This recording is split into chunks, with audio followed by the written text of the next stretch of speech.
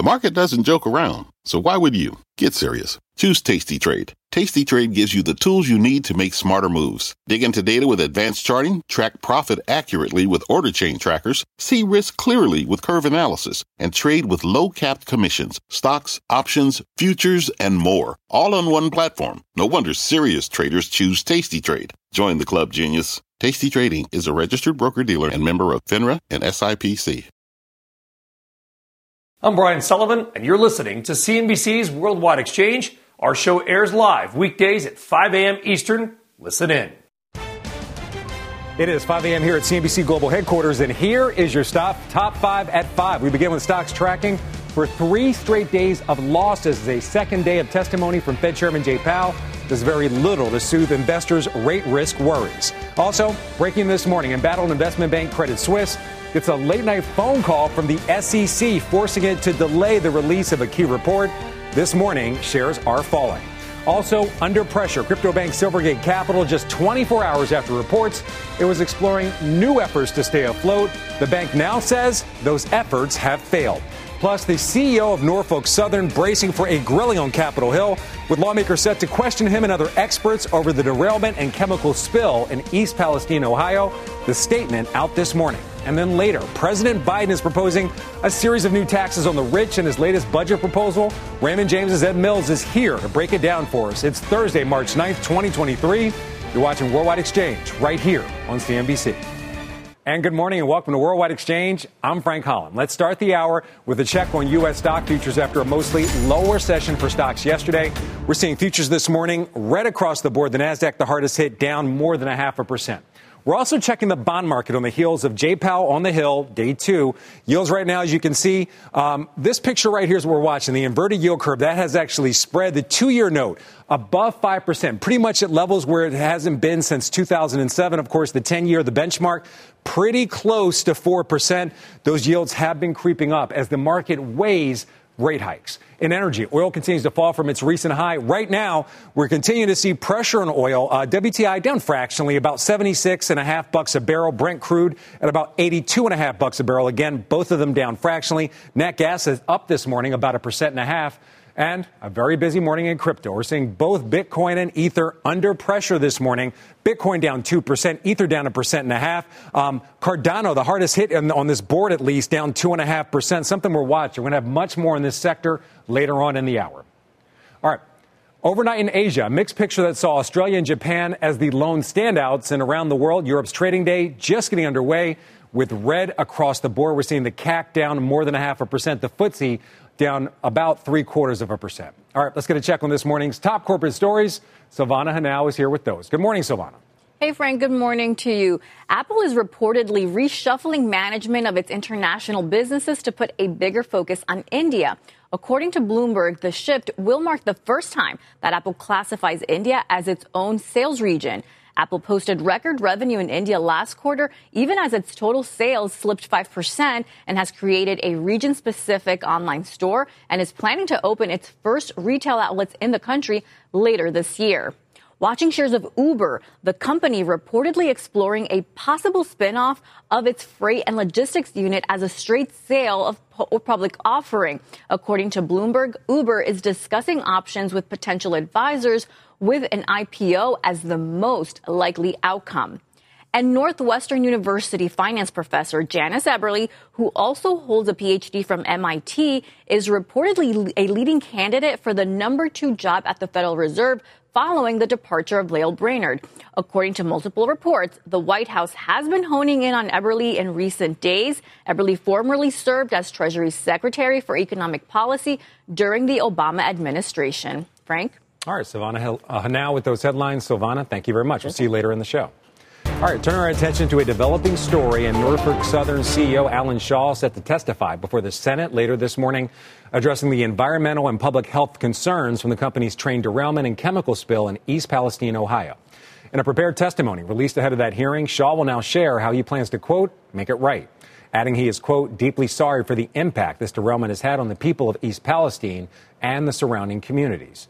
Shaw will also stress Norfolk Southern's commitment to financial assistance for affected residents and first responders, amounting to more than $20 million in reimbursements and investments, according to the CEO.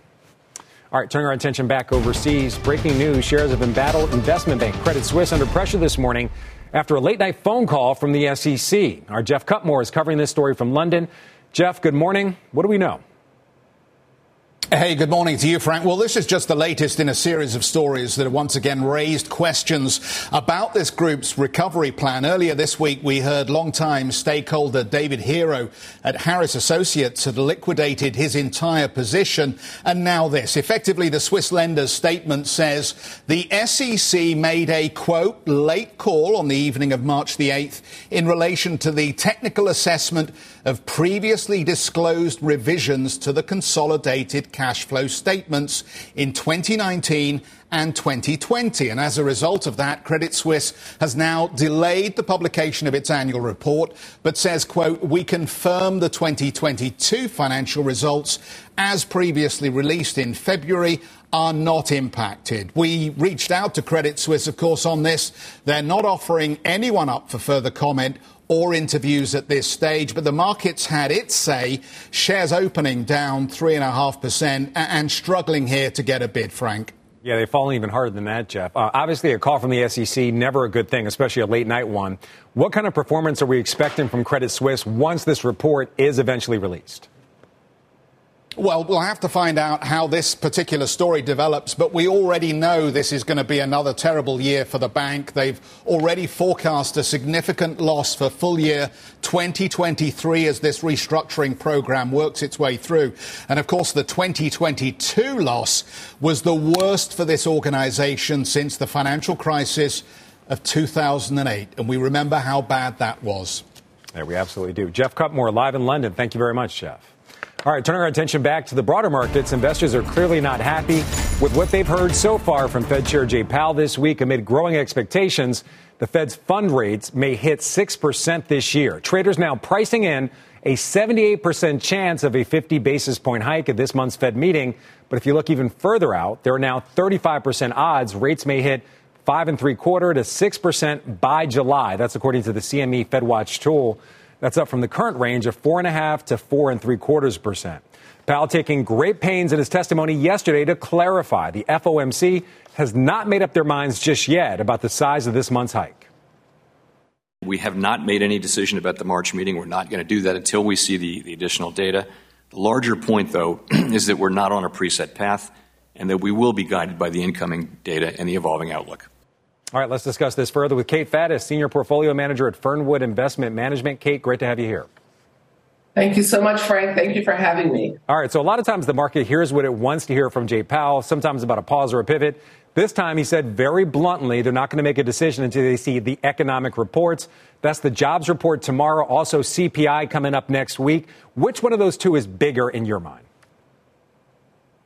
I think the data are confusing.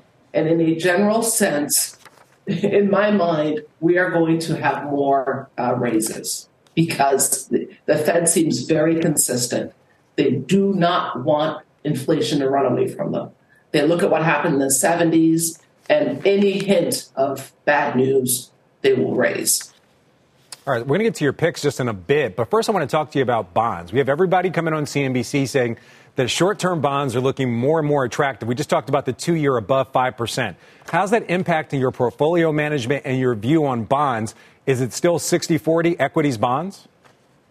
It's 60-40. It's going to 50-50. We have clients that are retirees that love dividends, love income. Guess what? Now they can get bonds. They can get bonds at 5%. 1-year bond. I've been buying the 1-year bond at 5.2%. Who knows what's going to happen? It could even go as high as 6%. So we are quite excited. I like income myself, Kate. I think that's a universal feeling, like income. I want to talk to you about where you're seeing opportunity in this market. One of your picks is actually in a space that we've been talking about quite a bit here on CNBC, the weight loss drug sector. So tell me about your number one pick, which is Novo Nordisk. Why is this stock so attractive to you right now? Novo Nordisk is very attractive. It's actually gotten a lot of press. There's been a lot of buzz around it. It's a Danish company, market cap $317 billion. They do have a dividend yield, $25 billion in revenue. So the company has been in the business of insulin production for decades. They now have a drug for diabetes that has this beautiful, wonderful side effect, Frank. You can lose up to 20% of your body weight. And the way it works is it sort of stimulates the nerves in your stomach to tell you that you're full. So you no more of this. You keep eating, and an hour later, oh, my God, I'm so full. Obesity is a disease in and of itself. Yeah. Just to be clear, Kate, you're talking about Ozempic, correct? I'm talking about Ozempic. Okay. Ozempic, Wegovy. They're a whole category of drugs that were aimed for diabetes, and now we found out they can cure obesity. Right. So they're being marketed for obesity as well. All right, another thing we got to talk to you about your other pick. I don't want to cut you off, Kate, but we want to get to your other pick before we let you go. Ticker AEHR. It's in the semiconductor space. We talk a lot about that here on CNBC as well. Very quickly, why is this so attractive right now? This is so attractive. What they do is they sell test equipment to test the wafers. They test 100% of the wafers because these are important wafers. They go into silicon carbide chips that are used in electric vehicles and charging stations. Now, you can imagine demand for EVs and charging stations is going to grow by 50% a year for several years. Europe has mandated that by 2035, all cars have to be EVs. So the demand for this is enormous. This is what you call in the parlance, Frank, a hot one. 10 times revenue it's trading at. So this is not cheap, not for the faint of heart, but I think it's a very interesting name. Yeah, the EV market only growing. Kate Faddis, thank you for being here. As always, great to see you. All right, when we come back here on WEX, shares of crypto bank Silvergate sinking as efforts to shore up capital fall flat. We have the fallout ahead. Plus, a first on CNBC interview with MasterCard and the release of its monthly consumer spending pulse report. You don't want to miss this one. We speak with its chief economist, Michelle Meyer. A very busy hour still ahead when Worldwide Exchange returns. Stay with us.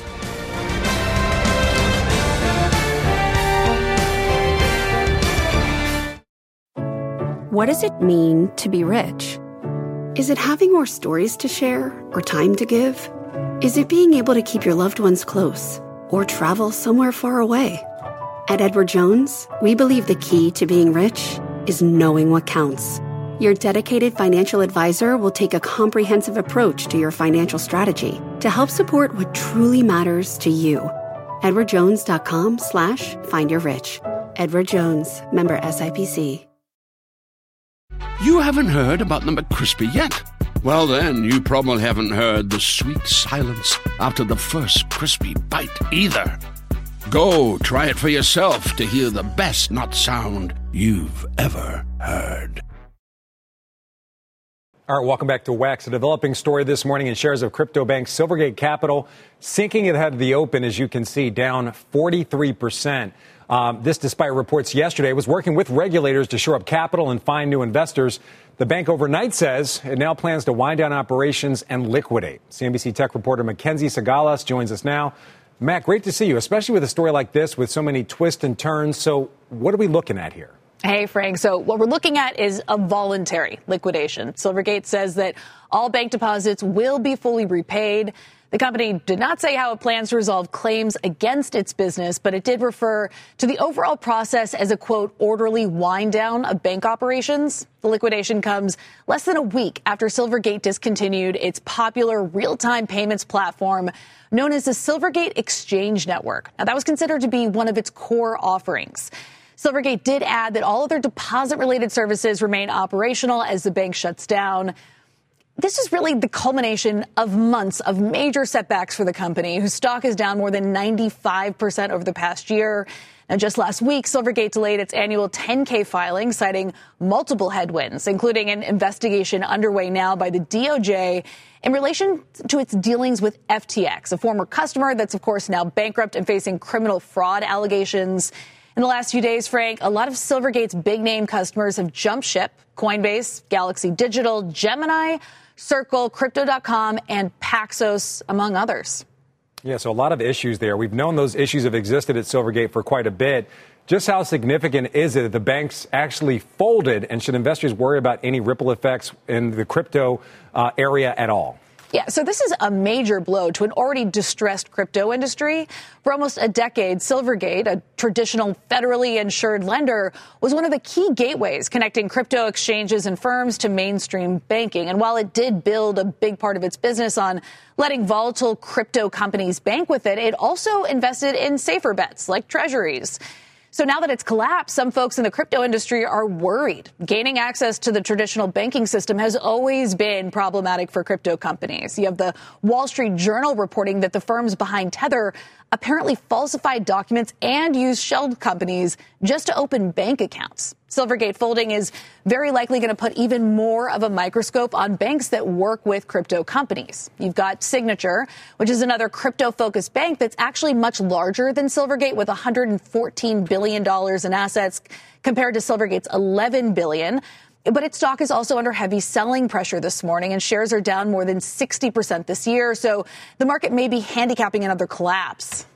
So we're looking at the stocks right now. How's all this impacting the price of the crypto assets themselves? So Bitcoin, Ether, and other major crypto coins are all under pressure this morning. Singling out the volatile moves in Bitcoin specifically, it's now below that $22,000 threshold and down more than 7% this week. And just getting word this morning, Frank, that transfer volume denominated in Bitcoin is down 35% over the past 24 hours, with total transactions on the Bitcoin blockchain down 17% in the same time. Also watching crypto companies outside of the banks. So you've got Coinbase, MicroStrategy, and Riot Platforms all falling ahead of the open. So some troubling signals here, Frank. Wow. A lot going on there, Mac. Let's look at some of those charts. Mackenzie Sagalos, great stuff as always. Thanks for being on. Thanks, Frank. All right, ahead here on WEX, breaking down the Biden budget proposal and what it means for Wall Street. Raymond James's Ed Mills is here to break it all down. We are back right after this. This podcast is supported by FedEx. Dear small and medium businesses, no one wants happy customers more than you do. That's why FedEx offers you picture proof of delivery, packageless and paperless returns, as well as weekend home delivery to 98% of the U.S. on Saturday and 50% on Sunday. See the FedEx service guide for delivery information. FedEx Ground service is also faster to more locations than UPS Ground. See what FedEx can do for your business. Absolutely, positively FedEx. All right, welcome back to WEX. It's time now for your big money movers. 3 stock stories of the morning. We start off with shares of MongoDB falling almost 12% despite a fourth quarter top and bottom line beat. The open source data platform providing weak revenue guidance for the current quarter, saying long-term growth opportunities may be impacted until economic conditions normalize. Again, shares down more than 11.5%, almost 12%. Eli Lilly says it will halt development of an Alzheimer's treatment after it failed to slow disease progression in more than 1,000 participants in a clinical trial. The shutdown is a very serious blow for efforts to treat Alzheimer's in people who are in the very early stages of the disease and have not yet shown clinical symptoms. Shares of Silicon Valley Bank are sinking this morning. The bank unveiling a new $2.25 billion share sale to shore up its capital. This after suffering sizable losses in its treasuries and mortgage-backed securities portfolio due to rising interest rates and cash crunches at several startups it helped to finance. Shares are down 27% this morning. Let's get a check on this morning's other headlines. NBC's Frances Rivera in New York with the very latest. Good morning, Frances. Frank, good morning. Senate Minority Leader Mitch McConnell has been hospitalized after suffering a fall. A spokesman for McConnell says the veteran Republican tripped during a private dinner at a hotel in Washington, D.C. last night, and that he is receiving treatment. Right now, there are no further details on the condition of the 81-year-old senator. The Senate has passed a resolution to overturn criminal law changes that were passed by the Washington, D.C. Council. The district had adopted changes last year to remove most mandatory minimum sentences and lower mandatory maximum penalties. The disapproval measure now goes to President Biden's desk, and he said he will sign it. This would mark the first time in more than 3 decades that Congress has nullified the capital city's laws through this process. Democratic Mayor Muriel Bowser vetoed it, but her veto was overridden. Leaping into adventure, one grandma celebrated her upcoming 95th birthday by jumping out of a plane. Marge Bordensky from New Jersey went skydiving in Hawaii with her granddaughter and has developed a reputation as a daredevil. She's gone ziplining and hang gliding in her 80s after her husband passed. She wants to go diving again, skydiving again, this time with her nieces and nephews. So more adventures to come. I say we're all turning 80 when we grow up, just like she is. May we all be like her, Frank. Young at heart, certainly. I'm not jumping out of any airplanes, Francis. It's never going to happen. Francis, thank you very much. All right, straight ahead. Why scripted matches are not stopping the WWE from wanting to throw its hat into the wagering ring and maybe throw down with the likes of DraftKings and FanDuel. You're going to have to see this story. And if you haven't already, follow our podcast. If you miss Worldwide Exchange, check us out on Apple, Spotify, or other podcast apps. Wex, we'll be right back. Stay with us.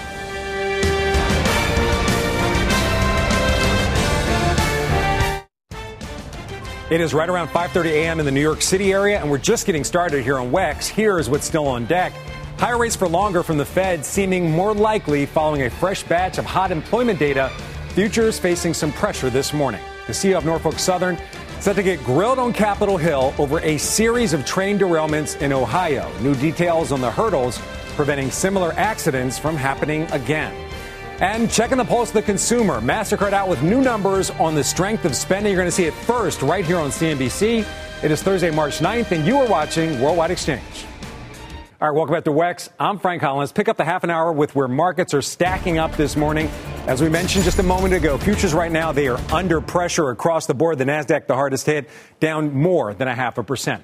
We're also watching the bond market on the heels of Jay Powell on the Hill day two. We're seeing yields are elevated. 2-year note above 5%, as we've been mentioning. That's about the level it hasn't been since 2007. The 10-year note, the benchmark here, almost at 4%. Inverted yield curve continues. That spread has actually been widening as investors continue to worry about those rate hikes. We're also watching energy, also impacted by those rate hikes and worries about a decrease in demand. We're seeing it fall from recent highs. Right now, oil doing a bit of a turnaround this morning, up fractionally for WTI, about 76, almost 77 bucks a barrel.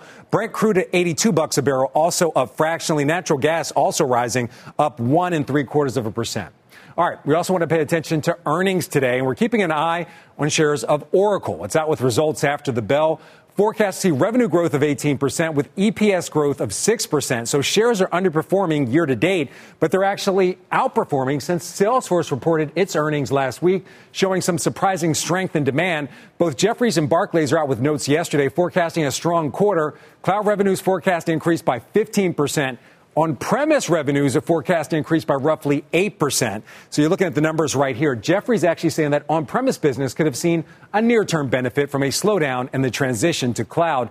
Oracle also offers AI for cloud. Last quarter, before all the ChatGPT hype, Chairman Larry Ellison and CEO Safra Catz, they were touting the companies, including NVIDIA, coming to Oracle Cloud to maximize their AI capabilities. Investors will be listening very closely for any additional commentary in that area. All right, let's get a check on this morning's top stories. Our Silvana Henao is back with those. Hey, Silvana. Hey, Frank. Well, J.P. Morgan is suing its former private banking head, Jes Staley, in a lawsuit filed in Manhattan federal court last night. The bank is accusing Staley of entangling it with sex offender Jeffrey Epstein, saying Staley himself had been accused of sexual assault. Staley has said he was friendly with Epstein, but never knew about his alleged crimes. This comes as J.P. Morgan itself is defending against other lawsuits by the U.S. Virgin Islands and an unnamed woman who says J.P. Morgan aided in Epstein's sex trafficking by keeping him as a client. Federal safety regulators are initiating a new investigation into a recent fatal collision involving a Tesla. CNBC has learned the Model S collided with a fire truck in Walnut Creek, California last month. Both the National Highway Traffic Safety Administration and California Highway Patrol have opened separate probes into the matter. And betting on the WWE may soon be a thing. Sources telling CNBC the company is in talks with gambling regulators in Colorado and Michigan to legalize betting on high-profile matches.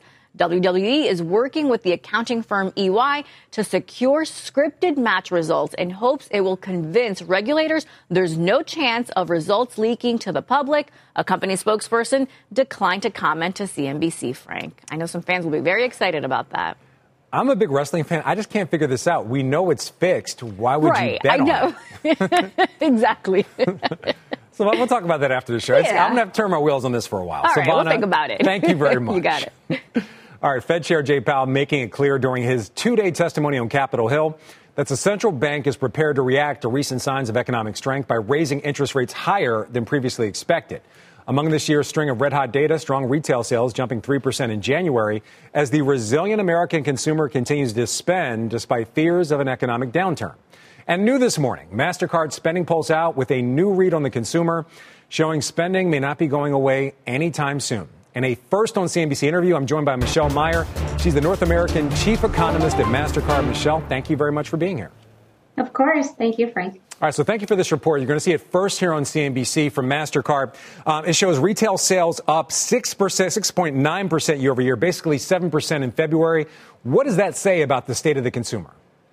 Look, I think there's a lot of uncertainty about how the data was going to come in February after such extraordinary gains in January across a variety of different economic indicators. And what we're seeing in the Spending Pulse data is that the consumer is still out there spending.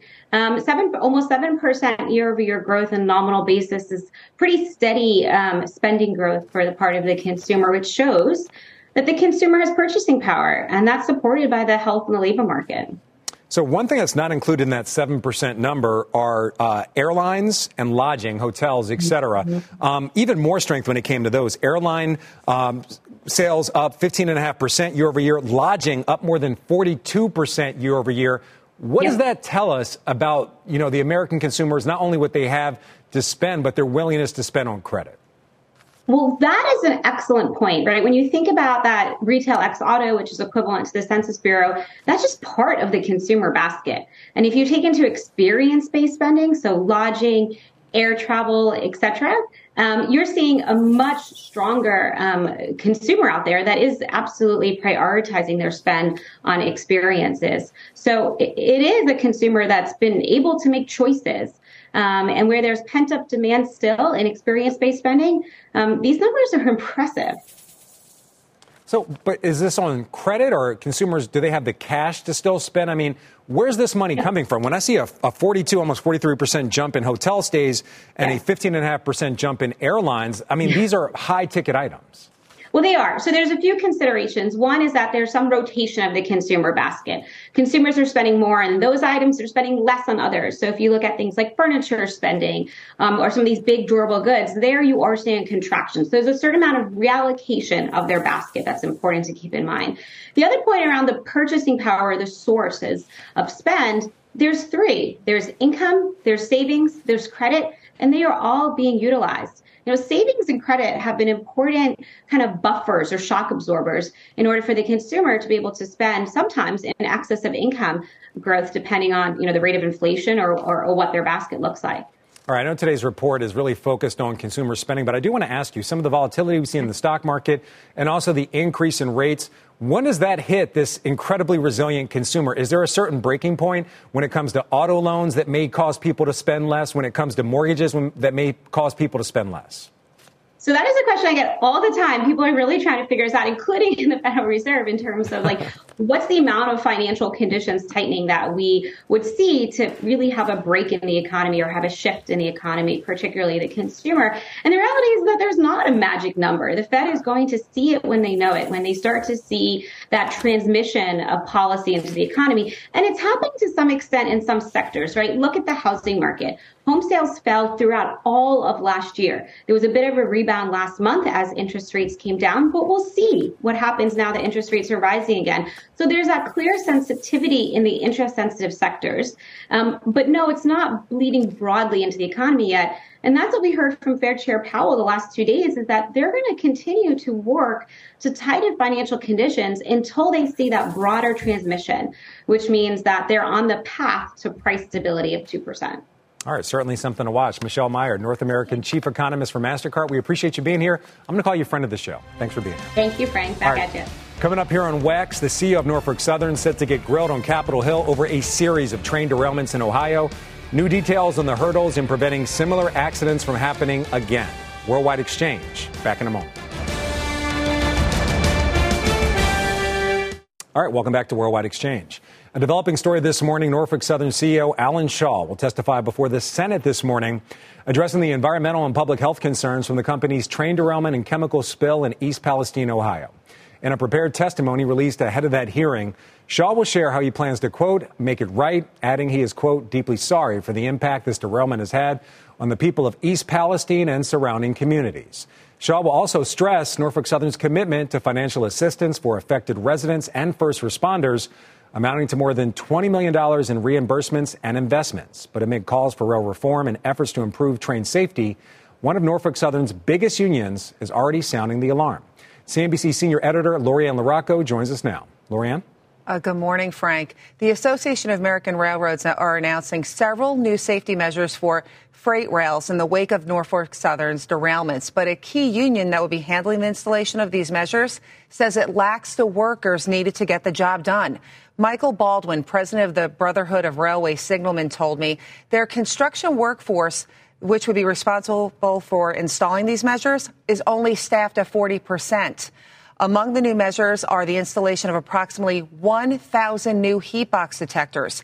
Those devices can potentially catch overheated bearings on a train, which are believed to have played a role in the East Palestine derailment. Baldwin said Norfolk also needs to rehire the specialists who oversee these hotbox detectors.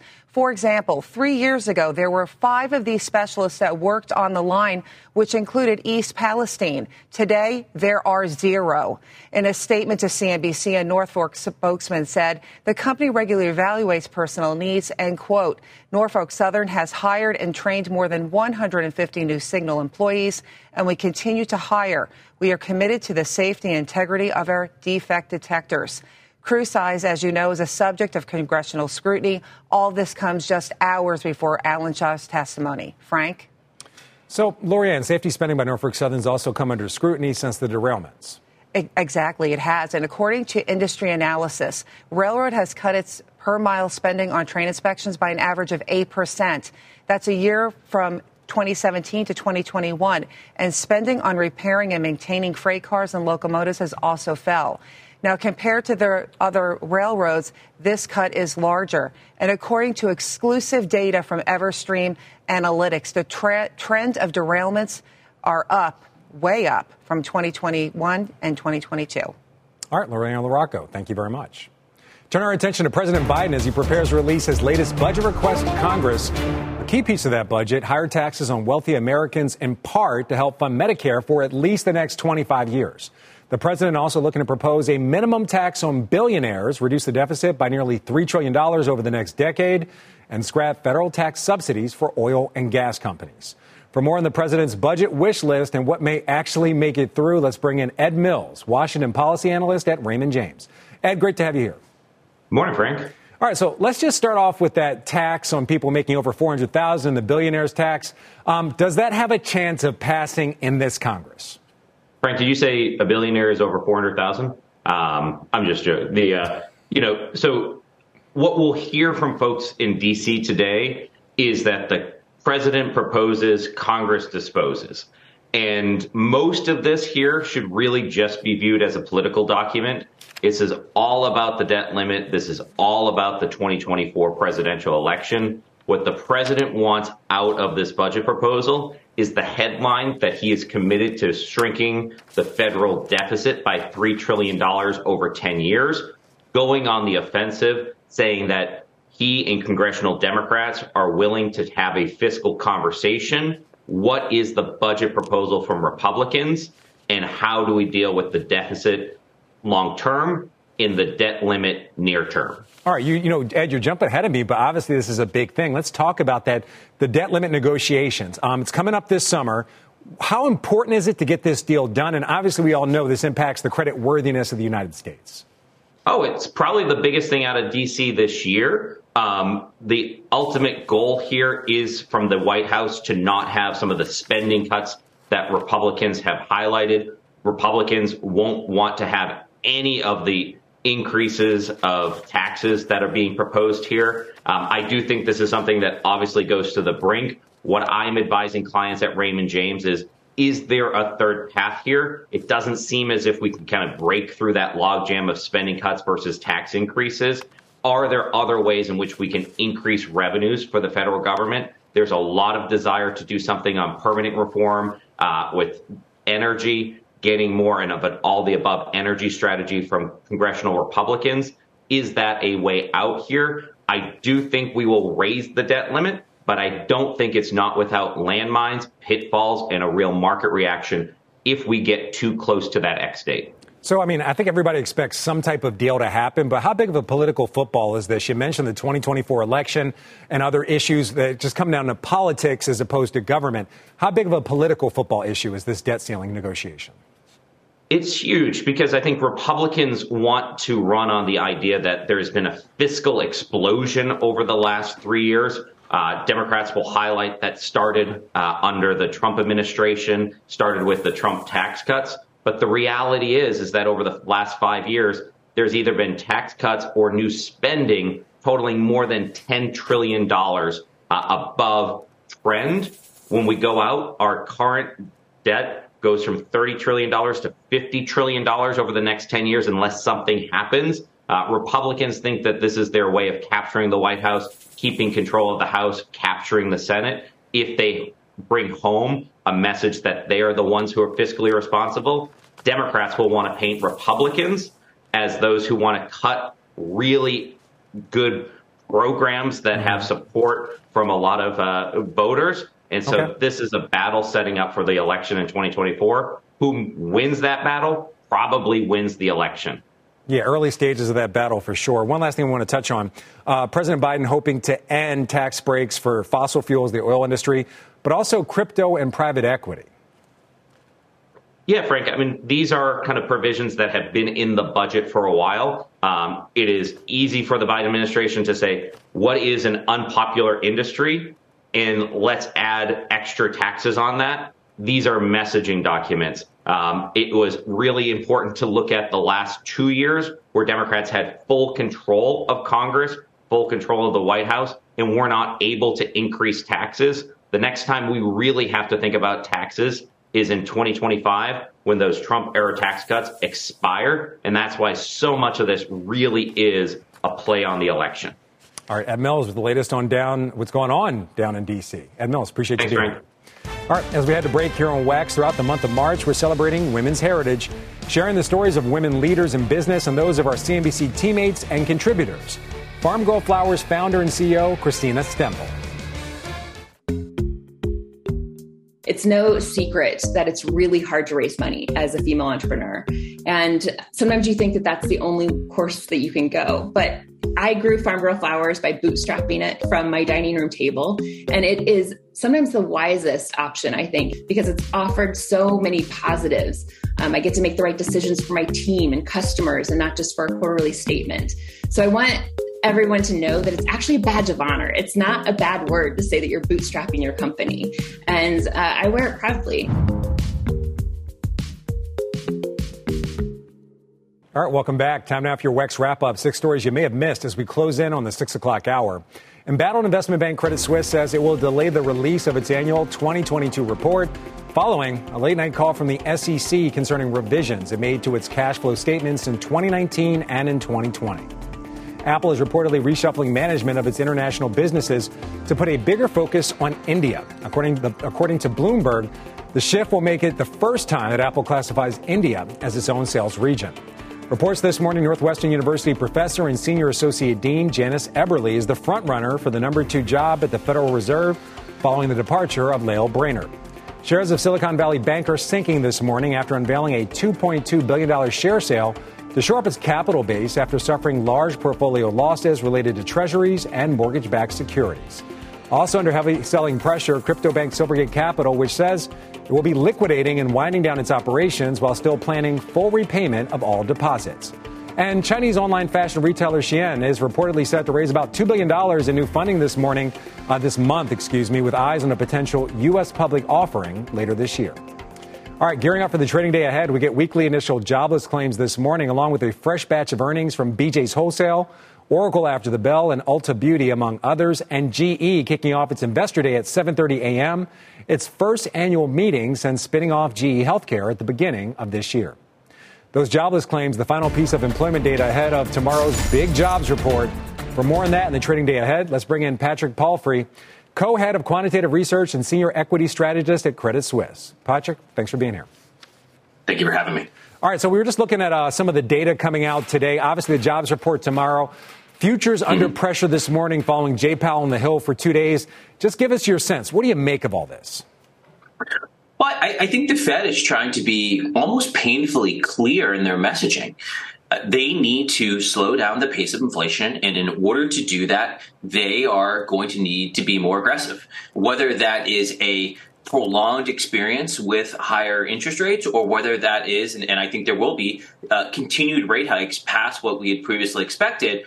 Both of those options are on the table, and equities need to adjust to the reality of higher rates and for longer. And that's what we're seeing here as stocks continue to soften up here on these messaging. All right, so I want to ask you about the futures being under pressure more specifically. I mean, Jay Powell said they're not making any decision until they see the data. We have 2 data points coming out, jobs report tomorrow, CPI next week. Why are the markets already under pressure when we don't actually know? Can we take him at his word, or are the markets doubting what he's saying and they believe that 50 basis point hike is going to happen no matter what? Well, I think we need to take him at his word. I mean, throughout this entire process, starting really, almost 18 months ago, the Fed has been painfully clear in charting this path forward in a more aggressive manner. And they've really held true to that path early on, going with the 75 basis point moves and then subsequently slowing as we've gotten further along. And the honest truth is we're closer to the end than the start. And that's why there's this hope every single time that there will be a Fed pivot. But Jay Powell ultimately has to re-intervene and re-emphasize the fact that inflation is first and foremost the primary focus for them. So he is being clear, and I think equities are continuing to look for the hope that we're going to get the pivot. But in reality, inflation is showing no signs of slowing down, particularly with how tight the labor market is, and that's really what's underpinning their decision here.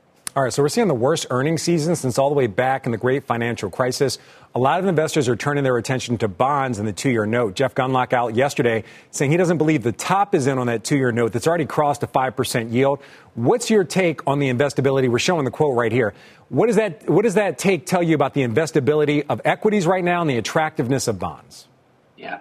I mean, you're asking an equity guy whether we should buy equities. And the honest fact of the matter is if I look out over the next couple of years, the economic backdrop is only going to really allow for an earnings or EPS growth of really low single digits. And I'm talking, 3 to 4%. That's a very difficult environment for equities to work. So that's your baseline. That's before we see multiples either expand or contract. So if you're looking at short-term rates at around 5%, against a profit growth backdrop that is equal to that or under that, I think the opportunity for bonds looks really good here. And it's not to say there's not areas in equities that work, and I think you need to be selective, and we would encourage investors to look more towards growth. But, take it on the surface, it's the time for interest rates or bonds to really shine here.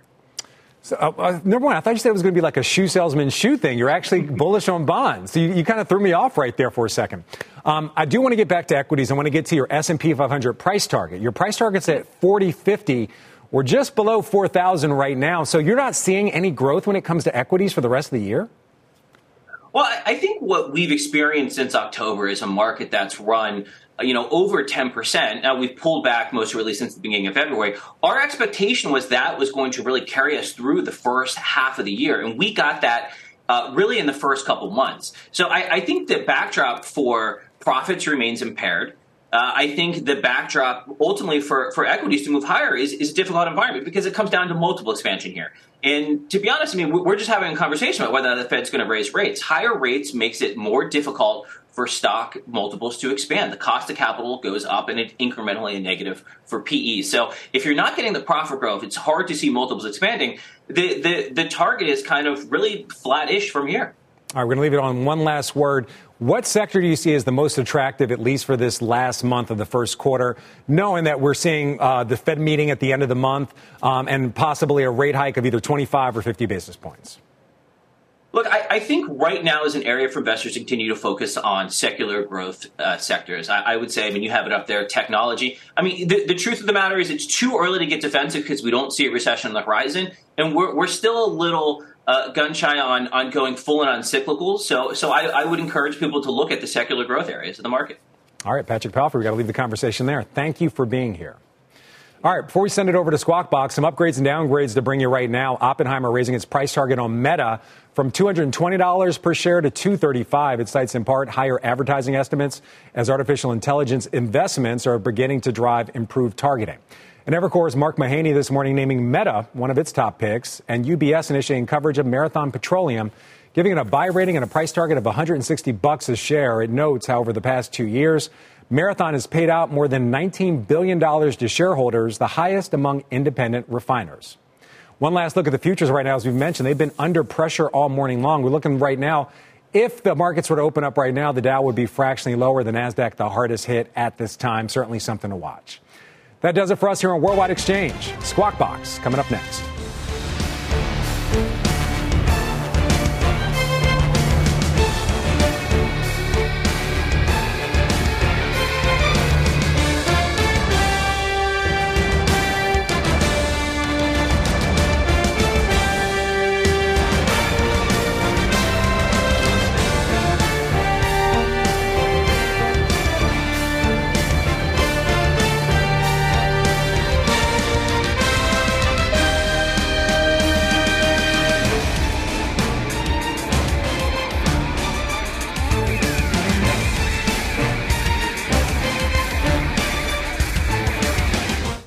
You've been listening to CNBC's Worldwide Exchange. You can always catch us live weekdays at 5 a.m. Eastern, only on CNBC. This podcast is supported by FedEx. Dear small and medium businesses, no one wants happy customers more than you do. So you need a business partner just like you. Like FedEx, who understands your passion for serving your customers because they have the same commitment towards you. That's why FedEx offers you picture proof of delivery, packageless and paperless returns, as well as weekend home delivery to 98% of the U.S. on Saturday and 50% on Sunday. See the FedEx service guide for delivery information. What's more, FedEx Ground is faster to more locations than UPS Ground. Trust FedEx for timely deliveries. See what FedEx can do for your business. Absolutely, positively FedEx.